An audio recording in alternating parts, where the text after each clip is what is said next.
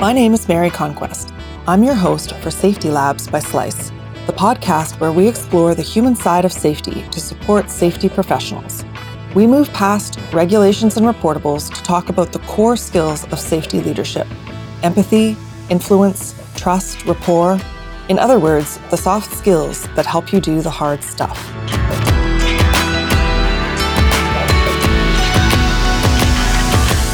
Hi there. Welcome to Safety Labs by Slice. What do safety and selling have in common? More than you might think. Today's guest is the creator of what he calls a work-in-progress model of marketing for health and safety.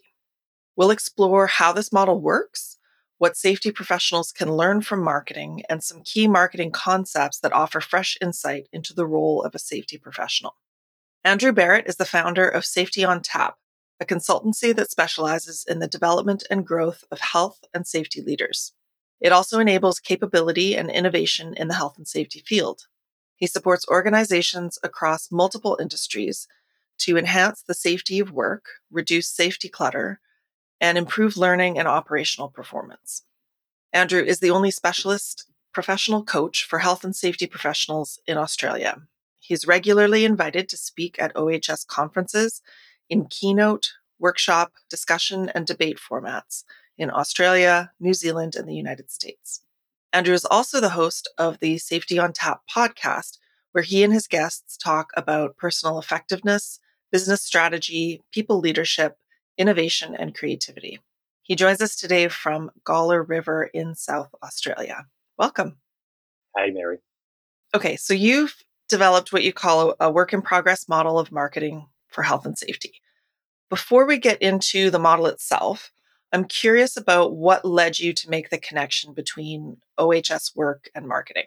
Well, I'm a health and safety professional by training. I call myself a reformed health and safety professional sometimes, which some people take as rude or offensive. But what it really means is just a reflection on my career that I was trained traditionally in most of the things that most health and safety professionals would be familiar with. And then when I started working both in consulting and in in-house roles, because I've done both, I realized that the list of those things that didn't work or were really, really difficult or created problems just got longer and longer. And I was in search of a longer list of things that might work a little bit better, might be a little bit more effective, get closer to this outcome of this thing that we call health and safety. And so that's been my professional experience. So that's led me to my work in coaching right now, which means that I get to work with lots and lots of other health and safety professionals. And through that process, there was a couple of interesting things that emerged. They effectively gave me the insights about why these two concepts might be useful to bring together. So this is certainly not a model that is trying to be prescriptive to say the world is like this and I've tried to simplify it for everyone and you should just follow the 10-step process. It's not that. It's really grounded in the experience of health and safety professionals. So, for example, many health and safety professionals say, I don't have enough influence, so I don't control the decisions of people and managers in my organisation, and they don't listen to me, I don't have enough influence. Or we designed and developed a safety management system or a procedure or even some safety equipment, and it doesn't hit the mark. They don't use it. It's not being implemented. We have bad audit results, whatever it is. So we've got this disconnect between what our intention is in creating products and services and then in how the people who are trying to help actually decide to use them or not use them. So that's really where it all came from, is this vast combination of health and safety professionals giving me tiny insights into their life and in particular their struggles. And then together I was able to start to build this picture of marketing health and safety. So you kind of saw some themes emerging in what you were hearing over and over. Yeah, absolutely. And it also, in hearing those themes, a lot of the time they're on the problem side of the page. Yeah. And so in terms of solutions, that's when I started to think, well, hang on a second, you're talking about a safety management system as a thing that everyone should know and like and use. But what if we thought about it as a product in the way that Amazon sells us a product and we go online and we're excited about purchasing a product? What does that look and sound like? What is the transaction we're looking for? Who are your customers? Because there's lots of different customers we need to serve. So that's when I started to then have a look at what the existing marketing field can teach us about the way that they work with products and services. And then I just effectively laid marketing and sales concepts over the top of health and safety practice. And it's an interesting result. And I'll go back to a caveat you said earlier. It's not prescriptive. So you've defined a model when we were speaking before as a helpful way of understanding something. Who is this model most useful for? Is there a particular type of safety professional that will benefit more from this thinking, or is it more general than that? I hate to say that this is something for almost everyone because Mhm. that's almost never true. Yeah. But I have tested this model in lots of different groups and lots of different scenarios. So small businesses with health and safety reps, the person that drives the forklift that's also a rep, all the way through to, the senior executive safety person in multinational 10,000 employee organizations. So it seems to be a useful model for everyone. And that's the point, I suppose, is that it's not prescriptive or specific. It's designed to help each individual reflect on their own circumstances and make sense of it to work out how they can improve. Okay, I'm sure listeners are getting curious now. So let's get into the model itself. So the model you say is visual. Can you paint a picture, even though this is an audio format, for the audience of what the model looks like? Yeah, sure. So I've represented this model in a couple of different ways. I started as a bit of a cycle, and there is certainly a relationship between certain elements. So let's take the starting point, if you like, for most health and safety professionals. So let's imagine you get a new job and you walk in there and you don't yet know the answer to the question of, well, what are you going to spend your time doing? Right. And so as you figure that out, often what we do is we start to focus on products and services. So Mary, what do you think are some of the products and services that we offer in health and safety as professionals? Oh boy. I didn't know how you were going to ask the question. Well, your programs, right? Programs that you create would be products, services would be kind of frameworks for how people work, I suppose. Yep. So it Did I might be pass? risk assessment. Risk Yeah, assessment. yeah. Yeah, that's a service, of course.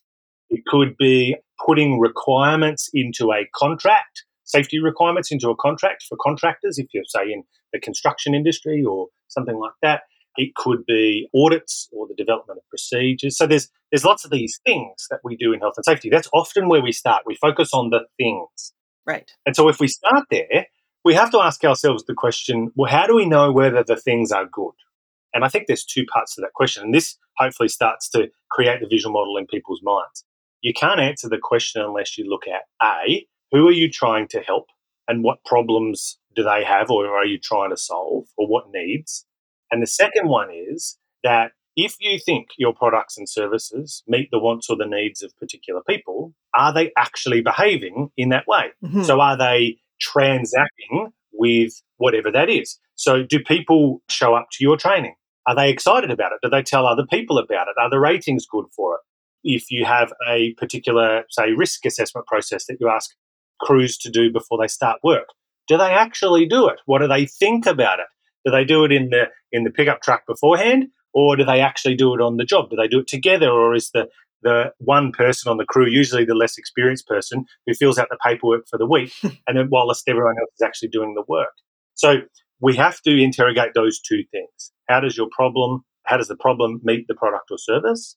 And then are we actually seeing that transaction, that purchasing behavior, if you like? So you have to understand what good looks like if you want to know the ideal, right? Yeah. To know if it works, you have to know what does works look like. So continue. I'm sure there's more. Yeah. So, I mean, where should we go next? I suppose just before we move on from products and services, we have to have a think about not just the things. So we have safety professionals, have products and services, and other people in our organization, and we'll call them customers for the purpose of this, have problems and needs or desires. So let's think about those two things. So what types of customers, Mary, do you think that health and safety professionals serve in an organization? The people that they're trying to keep healthy and safe, but also the people who hold the purse strings and make the decisions about what kind of programs and resources and Yeah. yeah. So even that simple question, when I talk to health and safety professionals, you get really interesting responses. In the first job that I had as a safety professional, as a junior professional, I was told that my job was to protect the legal interests of the directors and executive of the company. That was one of the explicit parts of my job, to Mm, cover their butt, basically. yeah. Now, that's a very different type of approach to your work when you think about their problems and their needs and then our products and services compared to, well, I'm helping the lady on the forklift or packing the boxes or digging the hole or connecting the wires. Now, I think for most people, both of those groups are customers. But even just asking that question in kind of a coaching sense gets people to think about, well, how do I operate? How do my products and services actually meet their needs? Are there conflicts associated with that? So a really good example of this is that often we think about managers and senior managers as the first customer and frontline people as the second or third or fifth or 10th customer. So we say things like, well, you have to record this process that you do. Let's imagine it's a check or a risk assessment or a pre-start or a take 5 or something like that. And you have to record it because we have to show the managers that you've done it. Mm. Now, that creates an interesting situation for us. I was about to use the word conflict. Sometimes it creates conflict, but it certainly sends messages about, well, what does this organisation think is important? We think that record keeping and showing other people who don't do the work, we think that's more important than the safety of the people who do the work. Can you see how that kind of unintentionally sets a priority about how people think this organisation looks at health and safety? Yeah, for sure. It's being seen to be safe as opposed to Yeah. focusing on being safe. So if you think about Amazon, let's imagine you were going to buy a book off Amazon and you click the button, the buy now button, and they've done such a great job at making a seamless purchasing process for people. And then after you click the buy now button, it said, well, we're not ready to print your book yet because we're going to wait for the print run and someone's off sick and our economic situation isn't too good. So we might print it in a month's time and maybe you'll get it another couple of weeks after that. Imagine if that was the experience. It just doesn't make any sense, does it? And yet I think in health and safety, when we think about it from a marketing point of view, we often come up with these nonsensical, unintended consequences of the work we do. Okay. I have some questions about how you talked about customers, Yep. stakeholders, engagement, conversions, brand. I'm curious about how all of those layer. Sure. But I'm also curious about if you're creating these unintentional consequences, what then is the remedy for that? So you can answer whichever question you like first. Cool. Well, let's try and bring it to life with some examples. So we often talk about creating products and services in health and safety because we take an expert opinion about that. So we say, well, the OSHA standard says this, or the new ISO standard, the international standard for health and safety has come out. So we'll just now put a strategy in place and we'll implement that. Now, that forgets the customer entirely. So what we're missing is an understanding of the context. Why does that make sense? Why does it strategically make sense to senior leaders? Why does it legally make sense? Why does it operationally make sense in terms of what else we've got going on in 2023, if that's what you want to add on to the plan? And how is it going to help the people who are exposed to the risk, which is very much your point about those core customers in health and safety. So we talk then about, okay, well, we'll make sure that we consult with people. Now, often we don't do nearly enough consultation with whoever it is that we're trying to help. And so what happens then is that we say something like, well, we wrote the procedure, we took it to the safety committee, they had no comments, and so then we've just had it approved and now we're going to beat you with a stick through audits and all sorts of other things so that you have to now follow this new process that we've got. That's not an uncommon and hopefully not unfair characterization of what happens. So the intent is right, but the execution doesn't work. If you think about how Google does its customer experience, especially with digital products, it will take a device and it'll say, well, we want to create an app, for example. And even before they pick up a phone, they get a piece of paper and they draw a picture of a screen and they say, this is the first screen. There are 2 buttons for you to select. Can you read what's on here? And we're not going to explain it to you. And you just pick which button you want to press. And then they hand them another piece of paper. And so it's a really low resolution. That's the kind of the terminology. You don't have to build anything fancy in order to work out how customers respond to what it is that you're building. Mm-hmm. That is what really good consultation looks like. That is what really good co-design looks like when you're trying to build a product or service that meets the needs of customers. At that point in time, people might be thinking, well, this is really complicated. I don't have time to do this. But my question is always, well, you spend a whole bunch of time and angst and frustration and disappointment and tears at the back end when you're frustrated with people not following a really crappy process. Mm-hmm. So there's this kind of product or service testing element to it as well, which goes well beyond just kind of standard consultation. So when we take any of these elements, so let's pick another example. Do you want to pick an example? Is there anything on the top of your mind that you're like, well, how would this work with blah? As you're saying it, I'm thinking of what I know about user research and the kinds of testing. You're right. It's any good company that's building a digital product will have all kinds of testing. You wouldn't believe they'll A/B test one word on the button. That's user-centric design. That's what was coming to mind when you were saying that.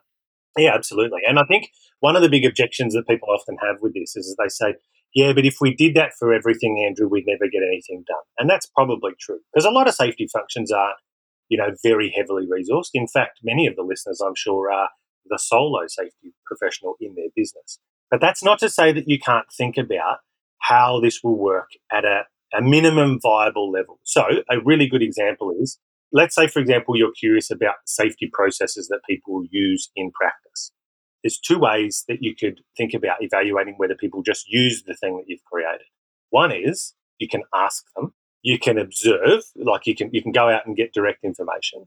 But digitally, again, there's lots of cool things that people can do with very, very simple tools like Microsoft Office Suite and SharePoint and things like that to see, well, how many people clicked on that link from your email? How many people accessed that document over a period of time? At that point in time, then you can start to both gather some qualitative data and some quantitative data about the question that you're trying to answer in regards to that user experience, that customer experience. And you recommend doing both, I imagine, right? Well, I think they're just two suggestions, right? Okay. It really depends on your context. Right. So let me think of a different example. One of the best questions you can ask someone is in regards to the fit between products and services and how customers are behaving, is you can say, if you had the choice, would you do this thing? So just because someone is doing something, following a process, attending the training or whatever, that doesn't mean that they're actually getting value out of it. It doesn't mean that it meets their needs. So when you ask that question, you get a very, very different response. And so my argument is, theoretically, that we should head in the direction of saying, you don't have to do anything. We're going to give you a process that is so appropriate to your context, that reflects your needs and desire, that is co-designed with you, that it'll be so good that you'll want to use it instead of having to use it. Now, I appreciate that doesn't always make sense in all contexts, but that's kind of the thought experiment that we want safety professionals to go through to kind of get uncomfortable and push the boundaries. Yeah, interesting. Okay, so let's move on to some of the other concepts. And one of them actually that fits pretty well is engagement. Yep. So backing up in marketing terms, engagement can be a little bit nebulous. It's defined differently depending on what are you talking about. Social, even so say LinkedIn, they've got engagement scores. Well, how do they measure that, right? It's the same for any social media. So in the context of health and safety, what does engagement mean? Best answer that I got to this question only came to me last year. So I was talking to a senior executive about organizational learning because that's a particular area of focus for me in research. And we were talking about this question of engagement. And he told the story that he came into a part of the organization, it was a very big one, where they had some real problems that they needed to fix up. And one of those problems was low engagement.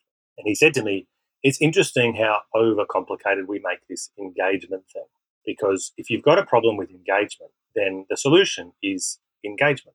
So instead of thinking about engagement as a thing, you can think about engagement as a verb, as a doing word. So what does it mean for us to ask more questions, to be more patient, to involve more people, to get more feedback? Mm-hmm. All of those things are forms of engagement as a doing word, as an activity, which then helps us actually increase engagement at the back end. And the interesting bit about that I found in my work is when you combine that with the earlier uncomfortable question of, well, what if people got to choose whether they did it or not? You've got an interesting opportunity with your change management program or your approach to change management. So it's very standard and I suppose logical that we would say, well, we have a new safety process training, whatever, audit program, and we're going to roll it out across our organisation. And we're going to do that over a period of time. And we're just going to start at A and go through to Z or whatever it is. And yet, what if we actually had a look at the change and we said, well, what we'll do is we'll find the people who say, yes, I want to do this because I think that there's value in it. And they start doing it. And then you start telling other people that they're doing it. And you say to them, when you want to choose to start doing this, you can start doing it, and we're here to help. But we're not going to make you do it. But we are going to report on whether you're doing it or not. That's it. So there's just transparency. We're not actually forcing anything. So again, you look at this idea of saying, well, let's actually think about engagement. We'll respond to those who engage with us. Mm-hmm. And then we get good feedback and good co-design and good process. And it's kind of a very positive loop, an affirmative loop that you go through. And you really quickly come up with stuff that's very nice, simple and elegant and user-friendly. And then the change starts to spread to the organisation, because ultimately no one wants to be the lag. Yeah. No one wants to be the business unit or the site or the manager or the project team that isn't getting on board the ship, getting on board with the program. So again, I've seen that work in lots of organisations where they're prepared to let go of pretending that you can do a planned management change and it always works, because the research says it doesn't. It never does. The failure rate is super, super high, especially for big and complex organisations. And so instead, let's actually take this more customer-centric approach and let the change be a little bit more emergent. And you get engagement at the beginning, and then engagement also feeds the process as well. Does that make sense? It does. And I think a really valuable piece of information too would be finding, so there's always that first wave of early adopters, right? People who are eager to try something new. Yep. But the second wave and the third and the fourth, if you ask, what changed your mind? I think, or what would have to change that could change your mind? I think that would be useful information. And the other thing I'm thinking about is the difference between a customer and a stakeholder. So do you want to talk about that a little bit? Yeah. Well, what do you think the difference is? Just without going to a dictionary, what do you intuitively think the difference might be? Well, the customer is someone that you want to do something, take an action. Mm-hmm. We call that conversion in marketing. A stakeholder is someone who has skin in the game, someone that it's hard. I'm in my mind, I'm like, it's a stakeholder. It's someone who has to gain or to lose from whatever change is happening. So I hope this wasn't too much of a trick, Mary, but the answer really depends on people's context, because the word customer and the word stakeholder mean different things to different organisations. So that's the first part of the answer. When I think about it, I very rarely use the word stakeholder, because when you look through the frame of this marketing lens, we can say there's always a customer who we're trying to serve. So the product or service either needs people who are going to give it input, so the people to be consulted, but they might not be implementing the process, for example. They're still a customer because they still have needs that need to be met in some way, shape, or form. And the critical thing that defines a customer is they are a person who is going to engage in some form of transaction or engagement with the product or service. So that might be an approval, or it might be, let's say your health and safety program. Right? We've got a big program that's going to roll out. We have senior managers who are largely not going to be doing the doing of the program, but they're going to be receiving data and reporting out of that. The data and reporting is a product or service that comes out of the program to which those senior managers are accustomed. So I tend to think that if you think a stakeholder is important enough, they're almost always a customer, in the sense that you can fit them into this model. There's a product or service or multiple of those that meet one or more of their needs or wants. We want to see them engaging in some kind of transaction with that, whether that's consuming information, giving us input, taking action, addressing failures or gaps, whatever it might be. There's always a transaction that we're trying to engage a customer in, because if they're not engaging in the transactions, in marketing speak, they're called a prospect or a lead. Right. They're not in your book of business. You don't have $1 from them. And at that point in time, they're a different kind of person. You still need to work on them actually getting to the transaction, so that you can move them from being a potential customer to an actual customer. And that's the conversion, whatever action it is they need to take. You mentioned earlier something about, or when we last spoke, about service. So what is the meaning of service in this context, being of service? This is such a good question. You know, when I use the word service, let's say, for example, you think about a health service, a hospital, emergency room is a health service, or when you go to the supermarket, when there was a checkout person who would process your grocery, that's different as a service to when you have a self-checkout, where there's just a computer screen and you do your own scanning, right? In health and safety, when we talk about service, most professionals get really confused, get stumped about what kind of service we're trying to create. I think it's one of the biggest opportunities for health and safety professionals, because it goes beyond just the products. Like I said, we get stuck on the program, the procedure, the training, the tangible object. But we don't really think about what it means to serve other people. Now, I get a surprising amount of pushback from people when I move from service as an activity to serving as a mode of operating or an attitude, a professional attitude, because people then go, oh, well, I'm not a servant. I'm not here to serve people. They think that creates a power distance. Now, those words are all very, very similar, but I think the mindset needs to be that a business can run, whether you're in government, whether you're a non-for-profit, or whether you are in a for-profit business, that they can exist without us. And so if they can exist without us, then it's really important that we're clear on how we serve them, how we serve them. And so at that point in time, then you can say, okay, well, what does good customer service look like? So let me ask you this, Mary. What's the best example of customer service you can think of over your holiday period, over the last couple of weeks? Is there anything that comes to mind? Oh, gosh. No. Or bad customer service? Well, okay, bad customer service. Okay, so we do an online grocery order, which we then pick up. And sometimes they don't have the things that I've specifically asked for, right? Yes. And you do have an option to check whether is it okay if they make a substitution or is it not. And I asked for a particular type of orange. I said, don't substitute. This is the only kind that I want. And I got a different one. Yeah. And it's silly, but it sticks in my mind because I really wanted to try this new kind of orange that I'd never had before. Yep. Anyway, and they gave me just a standard navel orange. And it is not worth it. So this is an interesting point too, is that, so to me, they're not being transparent. They haven't done their job well, and they've taken my money for something I didn't want. Yes. However, it's just an orange. 2 oranges in this case, 2 oranges. So I'm not going to, so the thing it brings me to is that I'm not going to confront, complain, or worry about it. Okay. And that, I think, is a scary thing in marketing when your customers are not satisfied. Yeah. And also not engaged enough to bother to tell you why. Yeah. It's one of the biggest problems because it's hidden. Yeah. And it's really, really hard to discover. So good service, bad service. Coming back to your question about what service actually looks like. There are a couple of things that I picked up out of your story there, which was that you had an expectation, and not only did they not meet your expectation, they kind of did the opposite. So we had substitution as an option or don't substitute. And you said don't substitute, and they still substituted.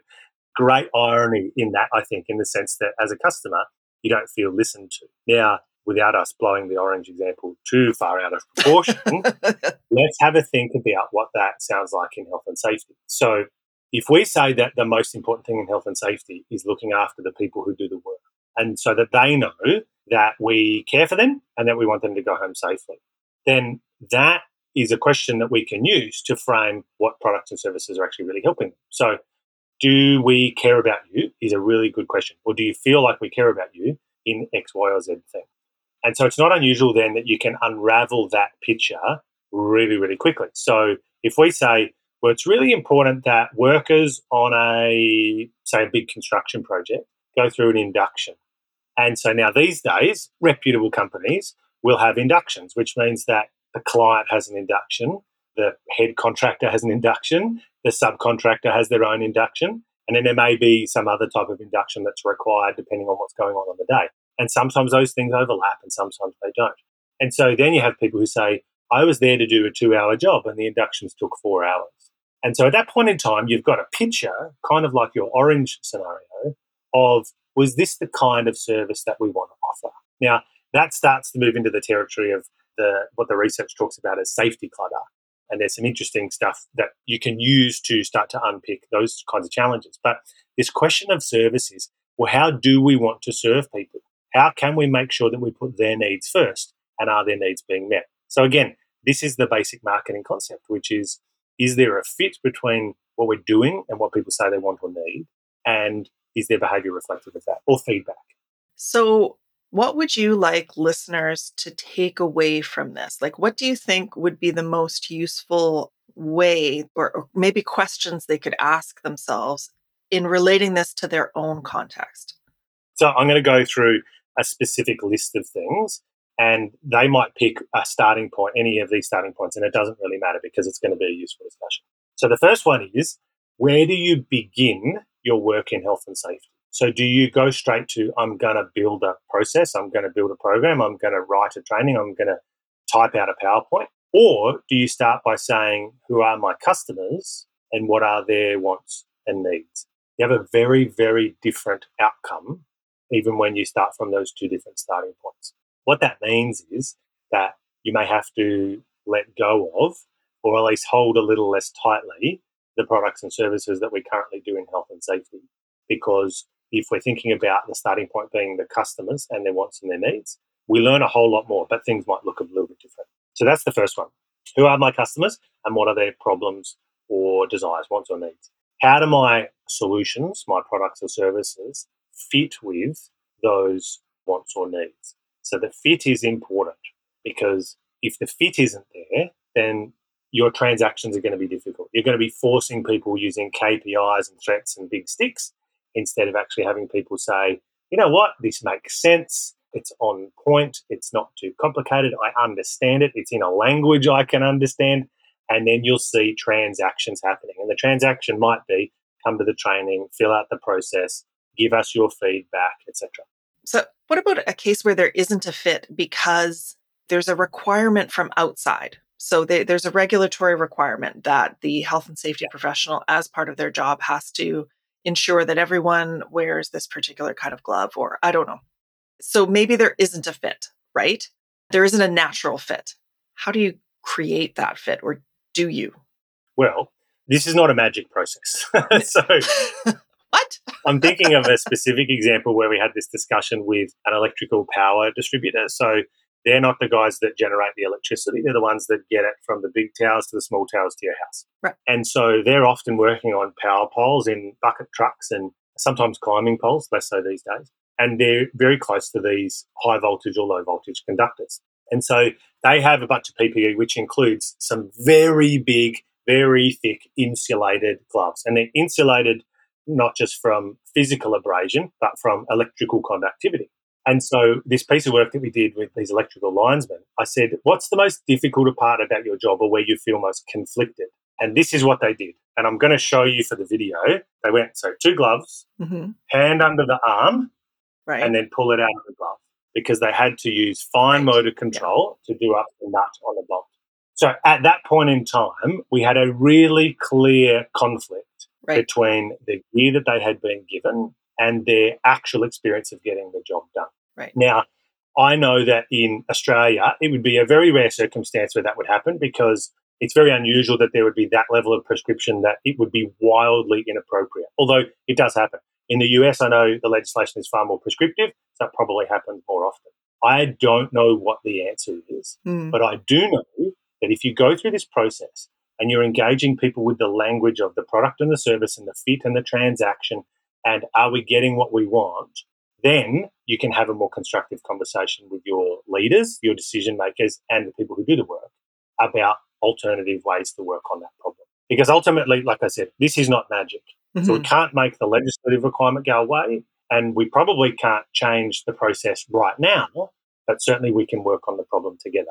And that is the core of what marketing is. I guess at the very least, you would further define the issue and understand that dexterity is the issue. They're not following this because they're being oppositional. There's a very practical reason for them not wanting to be wearing these. Yeah. And the other interesting thing too is that if you want to open up this conversation, because again, this model doesn't give people answers, it opens up the conversation to arrive at the answers with your people. So if you think about that example of the doing up the nut but the taking off of the glove, which is a total no-no, then you can say, is the behaviour here reflecting a conversion, a transaction that is more in aid of operations, productivity, or is it more in aid of safety?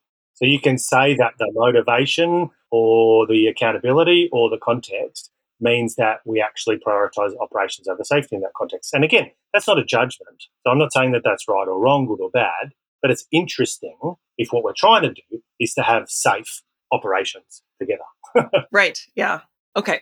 So I interrupted you about questions that safety managers can ask. So please go on, because that's kind of the meat. So when we talk about marketing, often people think, oh, cool, this is going to help me write a better email or newsletter or safety alert or something on the intranet or something like that. Right. That is just one communications channel that fits within the overall marketing picture. And I certainly help people craft better communications as one part of their marketing of this. But you're not marketing health and safety. You're marketing a specific product and service for a specific customer with a specific want or need. And so you need all of those other pieces that we've talked about in order to work out what you're going to say and how you're going to say it. And is the communication channel appropriate? One of the most underutilized communication channels in organizations is SMS, is regular text messages. Because we say, oh, well, we communicate via email, except most of the people in the field don't have email. Mm-hmm. So then you go, wow, we're in a tricky position, But then when you discover that there are really effective crews and really effective communication going on, you'll find that they've got their own WhatsApp group or something like that. So they've come up with informal communication that gives you an opportunity to get those messages to people about products and services. Mm. So marketing isn't just about the message. That's another one. Sometimes it takes time. So one thing that marketing tells us is that when a new product or service comes out, often it takes a number of different repeat exposures to either the brand or the offer, the solution, before they make a decision about it. So just because they haven't engaged yet doesn't mean that they're not going in the right direction. So a little bit of patience helps here, and repetition is important. Now, that's not shoving things down people's throats, but patiently, curiously, respectfully, giving people stuff that's helpful. Because remember, we're trying to have a fit between what we're offering and what their wants and needs are, means that you're more likely to get to a conversion, to get to a transaction. Another one is make sure you're understanding or tracking or paying attention to what conversion or transaction looks like. So, like we said, is it access to information? Is it filling out a process? Is it attending training and telling other people about it, or saying that feedback about whether they're going to use it on their job? If you come up with a new piece of equipment or safety protection or something like that, is it being used? Like, how many times on a shift is it being used? These are all very basic numbers you can get, or you can ask others to collect, that help you answer the question of, are we getting good conversion out of our products or services here? And then finally, probably two things that sit underneath this that we haven't really talked about so much just yet is, what does customer service or support mean? So as a function, I think often what we do is we create products and services. We don't think about the customers or their wants or needs, and we shove it into the business, and then there's very little support after that. Mm-hmm. We just hit them with a stick. We wonder why they're not liking safety, engaging with us, and doing what the process says. So we have to have a think about, well, what does support or service look like? And that can mean different things for different people. So on a construction site, we know that the riskiest times are at the beginning and at the end. And so if we want to have a safety service that is providing customer service, then we need to have more resources, or at least greater levels of support at those operational phases. And there's probably similar examples for things like in manufacturing when there's a shutdown. We need lots of eyeballs and lots of support, lots of hours of support. So we need to have a model for that. So your safety strategy isn't just your safety program or system. You need to think about, well, when and who needs our services and our support. Often we think about support in the context of incident response. So, is there a phone number to call? Do we know confidently that anyone at any point in time can get someone who will be able to guide them through the immediate steps in response to an incident? That's a service question, a support question. And then finally, feedback is really important. And this is the piece about not just doing the design of your services and products, but it's taking a step back and saying, well, how are we going more broadly here? What do people think about this? If you think about brands, this is more of a brand question, that people get excited about Nike and what Nike believes in and what it stands for.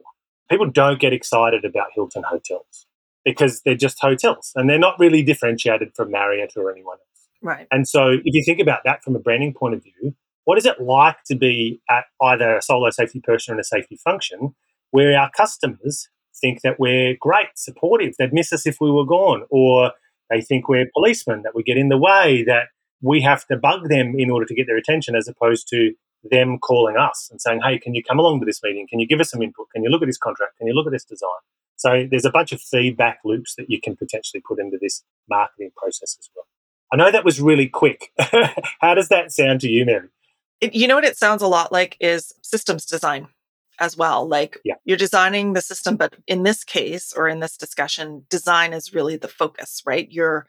It's not throwing something together and shoving it at people. It is designing or co-designing, I think was the term that you used. Yeah. So that's what occurs to me when you're saying that. Absolutely, absolutely. And it's interesting because when you talk to safety professionals about systems thinking or design, sometimes it's a complicated, difficult concept to get. But this model I've tested it and it works really well. And I might tell you a quick story if you like. It involves tiers, the tiers of a safety professional. Actually, there's two stories, they're related. So in one workshop, we go through this process and we kind of paint the picture. We put it up on the board and I let the group decide where they want to go first. And we start to peel back the layers of this model, and it's all using their context and their example. So the reason why this model is so good is because it's pressure tested by real professionals. So I don't know what they're going to say to me when they're like, well, Andrew, what about this situation? And they kind of almost poke me in the chest. And I say, great, let's work through it. So, and I love your question there. I've never had the question before about that. What if there's a legal requirement and it doesn't fit? So that's helping me. So anyway, so I'm in this workshop. And someone says, so I've got this time with our executive team, and it's been pretty difficult for me to get time with them. And so it's great progress, but I need to work out how I'm going to spend the time with them.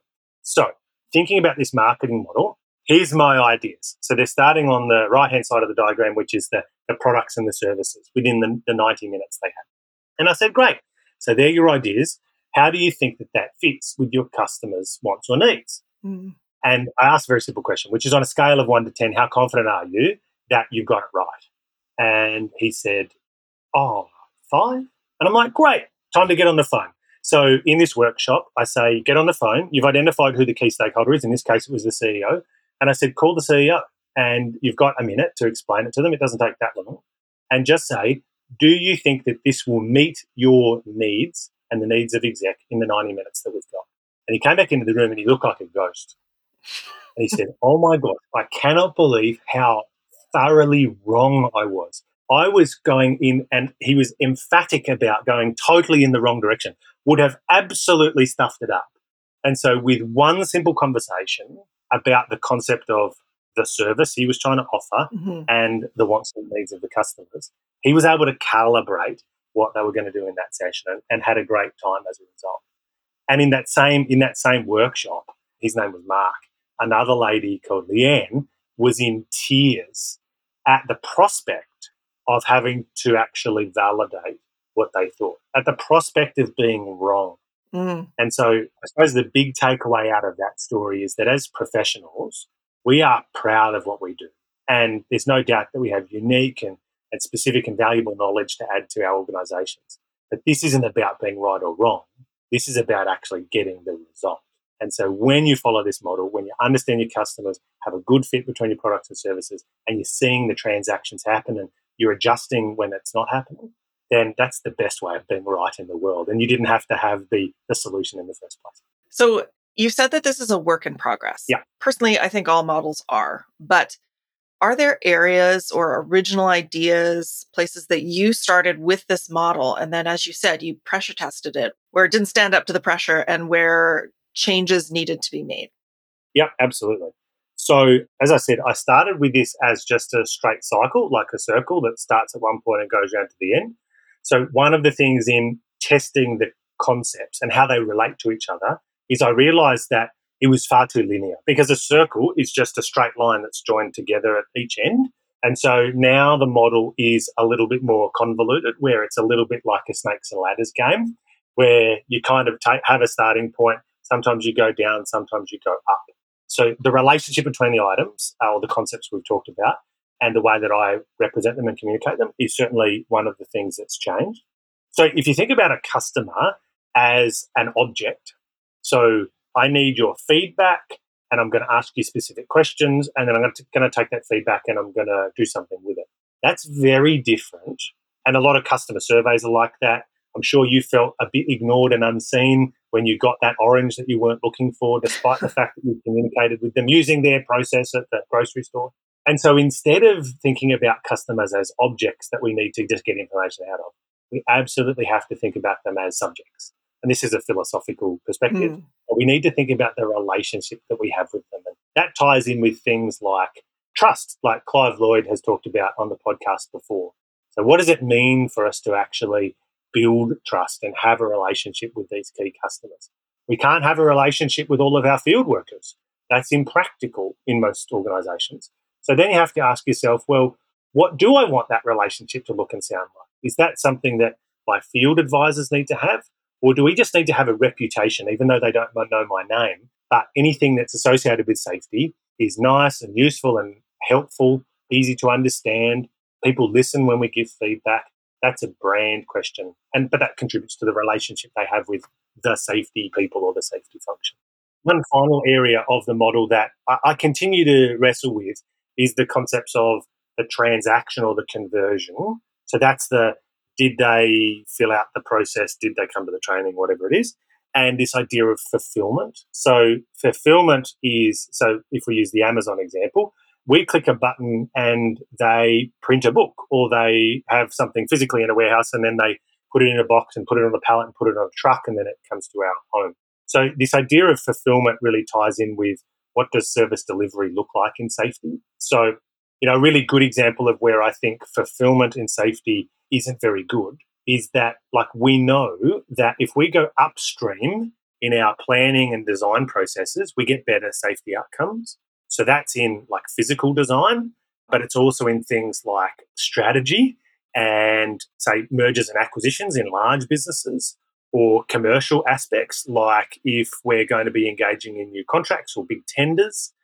All of those things they're at the blunt end. It's not where the tools and the electricity and the hazards are, but we can actually have huge impact for very little effort at those upstream areas. And I think in some sense our fulfillment of service delivery, so we might say we have a procedure in our program that says we need to do a safety and design review, for example, but I very rarely see that done well.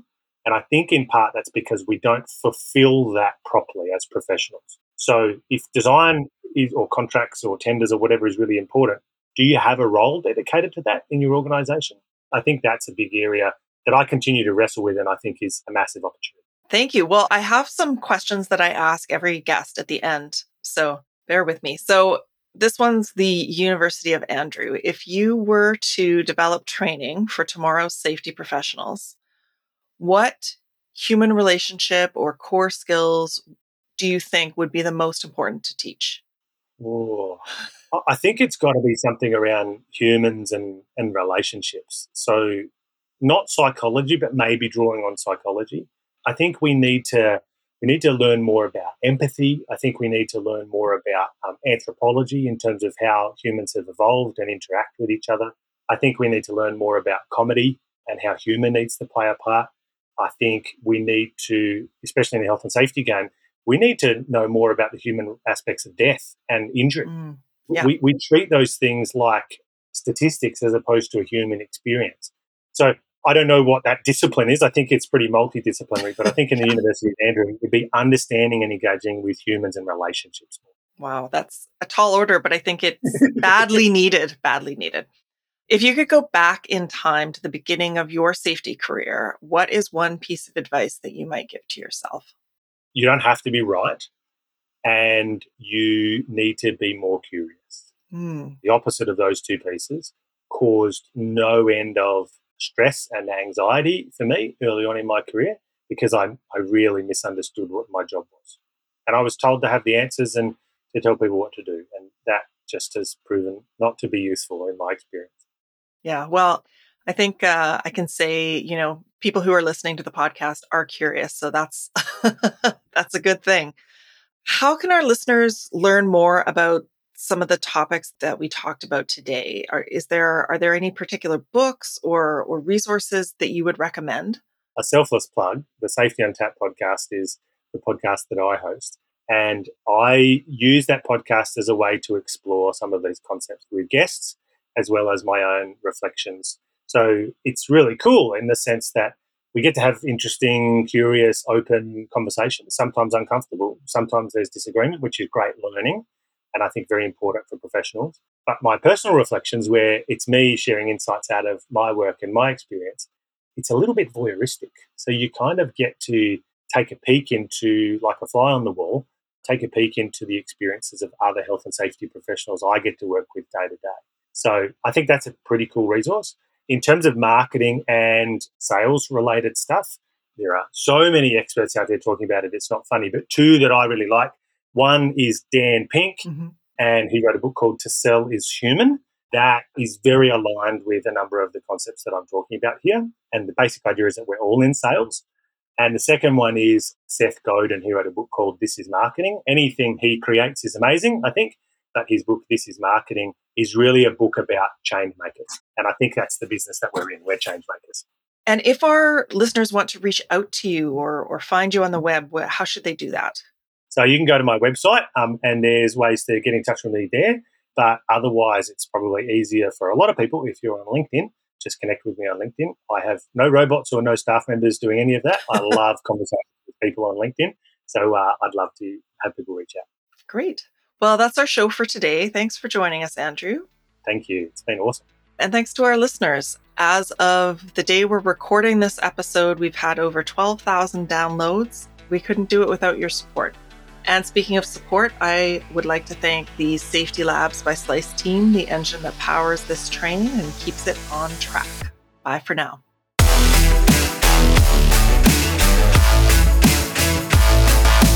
Safety Labs is created by Slice, the only safety knife on the market with a finger-friendly blade. Find us at sliceproducts.com. Until next time, stay safe.